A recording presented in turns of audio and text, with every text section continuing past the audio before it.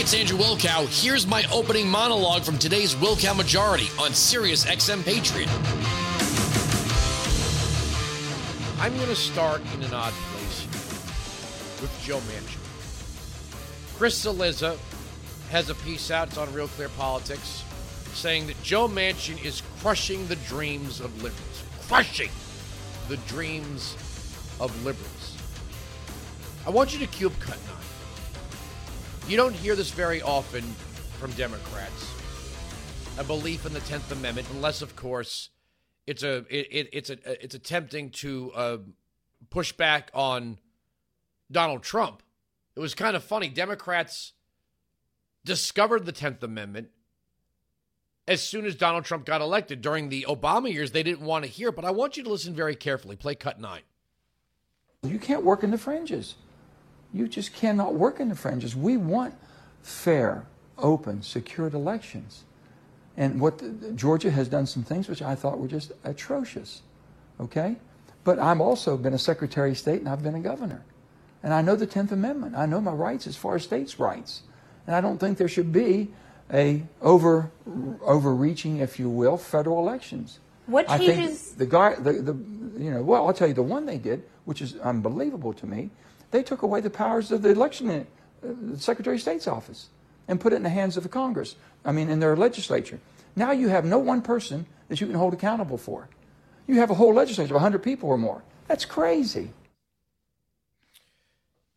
But he believes in the 10th Amendment as a governor and former Secretary of State. Is that his biggest complaint? Because there's absolutely nothing racist about this Georgia voter integrity law. Nothing. Nothing at all. Other than the screams of disparate impact, which is something invented by the left. There's nothing racist about an equal application of the law in a state that offers free IDs. Not to mention,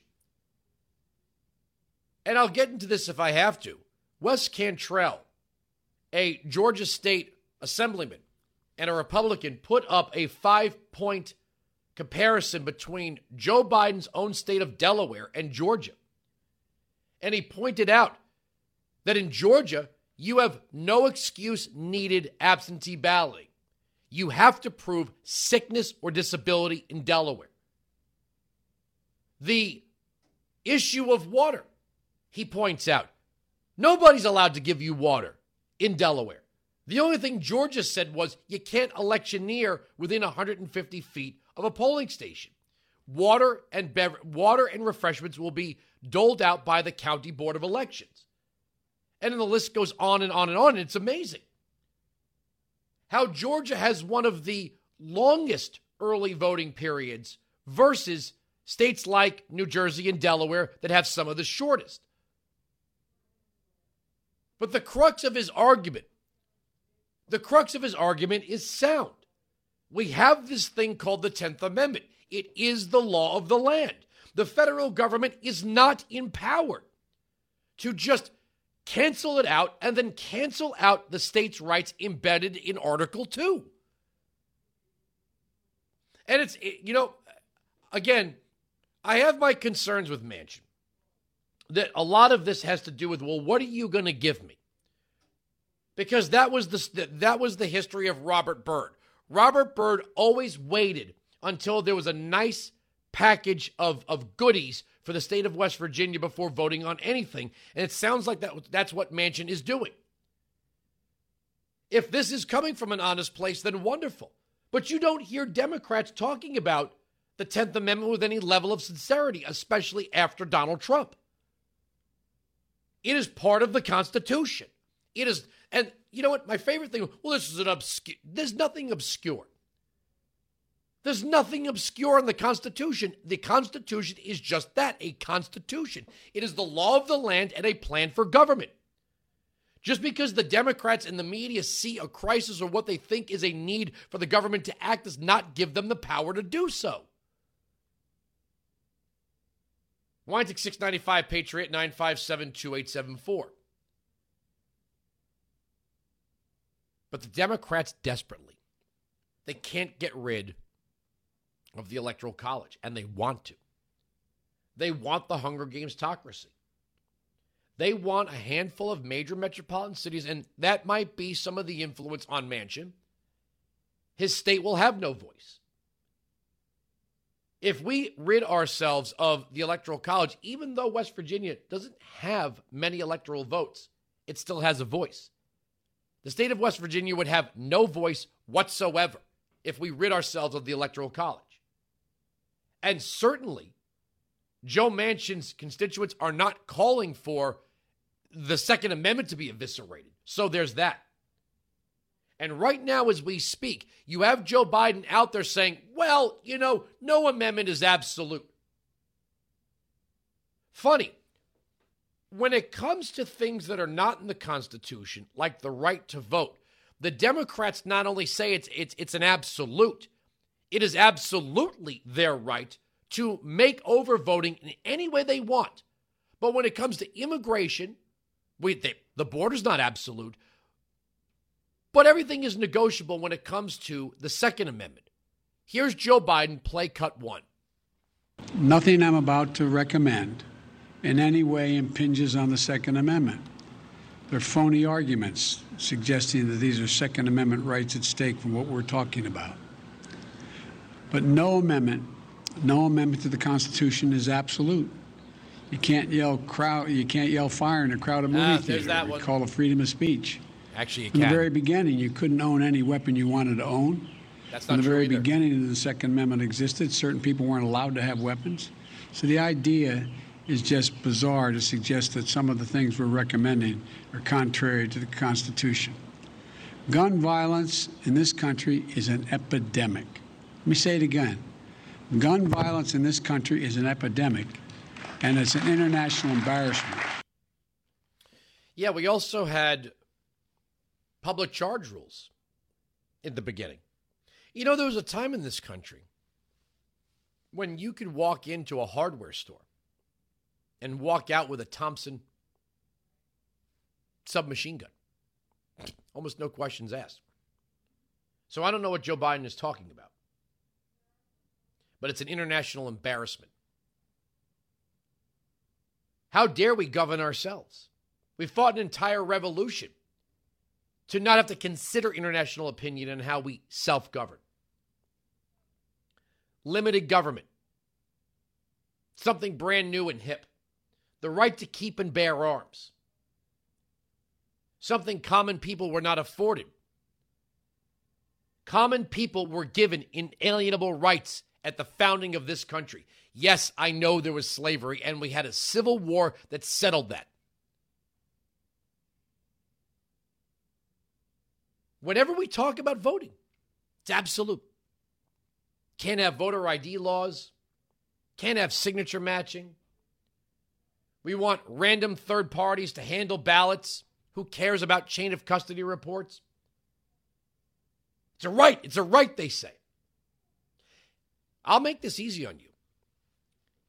If you can cite the phrase right to vote in the Constitution, I'll shut my mouth. Just like it's right next to the word democracy. And yet there's Joe Biden. You know who Joe Biden's become? He's become Bill Clinton.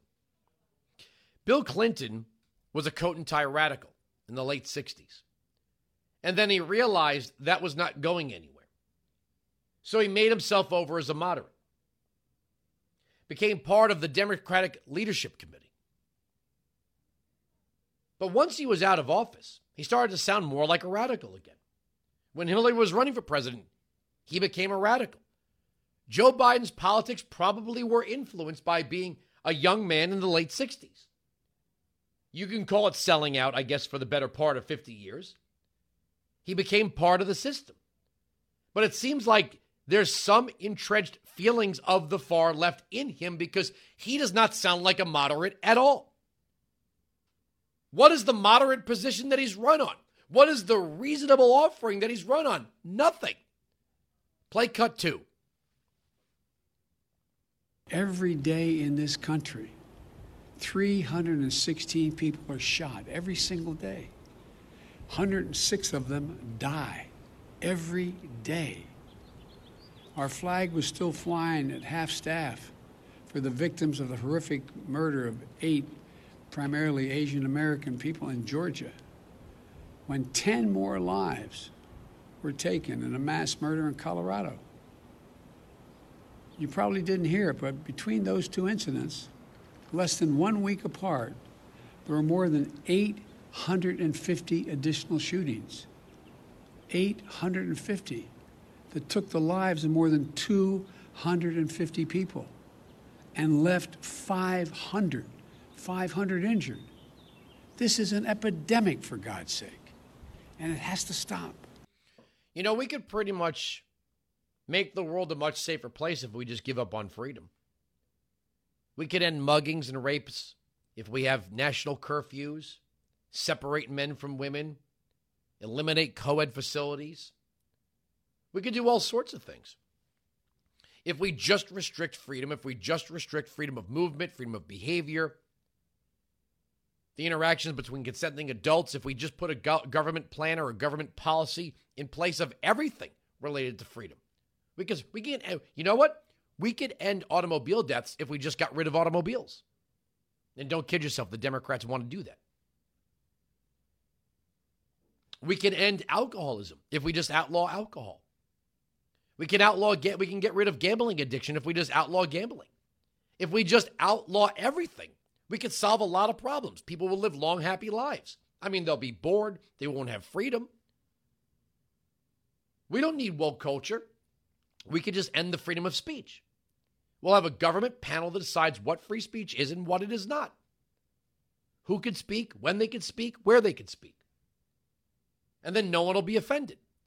There'll be no thought crimes. Play cut 3.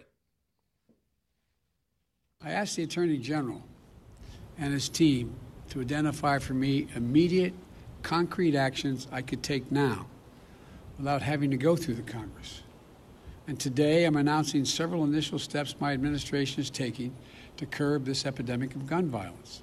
Much more need be done, but the first, want to rein in the proliferation of so-called ghost guns.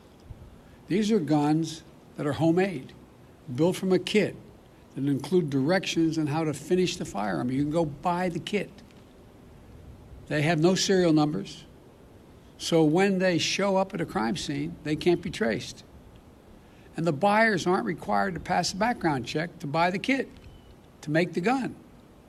Consequently, anyone from a criminal to a terrorist can buy this kit in as little as 30 minutes, put together a weapon. You know, I want to see these kits treated as firearms under the Gun Control Act, which is going to require that the seller and manufacturers make the key parts with serial numbers and run background checks on the buyers when they walk in to buy that package. Man, if we could just deal with ghost migrants. So we're going to pass a series of laws, or at least executive actions. They're going to make 3D printing what? Illegal? Isn't it amazing when the federal government wants to flex its muscle on the citizen, they're very apt to do it. When it comes to the non-citizen, well, what do you want us to do? We don't know how to stop this surge at the border. Yeah, you build a wall. Well, we're not doing that. So now we're going to empower law enforcement to do what? I mean, if we can't get every single person with a 3D printer all at once, should we get no one? That's the logic they use with immigration. What do you want us to do? Round up everyone? Well, it seems like you're willing to round up everyone when it comes to gun control, but not when it comes to immigration. The difference is we're citizens, they're not. Play cut 4. We want to treat pistols modified with stabilizing braces with the seriousness they deserve. A stabilizing brace hook and a pencil essentially makes that pistol a hell of a lot more accurate and a mini rifle. As a result, it's more lethal, effectively turning it into a short-barreled rifle. That's what the alleged shooter in Boulder appears to have done.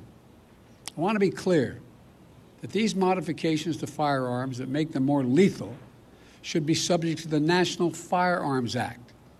The National Firearms Act requires that a potential owner pay a $200 fee and submit their name and other identifying information to the Justice Department, just as they would if they went out and purchased a silencer for a gun. It's almost like he has no idea what he's talking about. A pistol brace does nothing. It does nothing. Technically, it's for a disabled shooter to put their hands through the brace and be able to grip the gun and use their forearm to brace the firearm. But it doesn't really, it's not a bump stock. It doesn't make the gun more lethal. It doesn't make the bullets fly faster. It doesn't increase anything. It doesn't do anything. Weinzig 695, Patriot 957-2874. But why deal with people who know what they're talking about when you can just make these political statements? We're right, they're wrong. That's the end of the story. The argument on this radio program cannot be broken. Seriously. You can join me live on the Wilkow Majority, Monday to Friday, noon to 3 East, 9 to noon West, on Sirius XM Patriot, channel 125.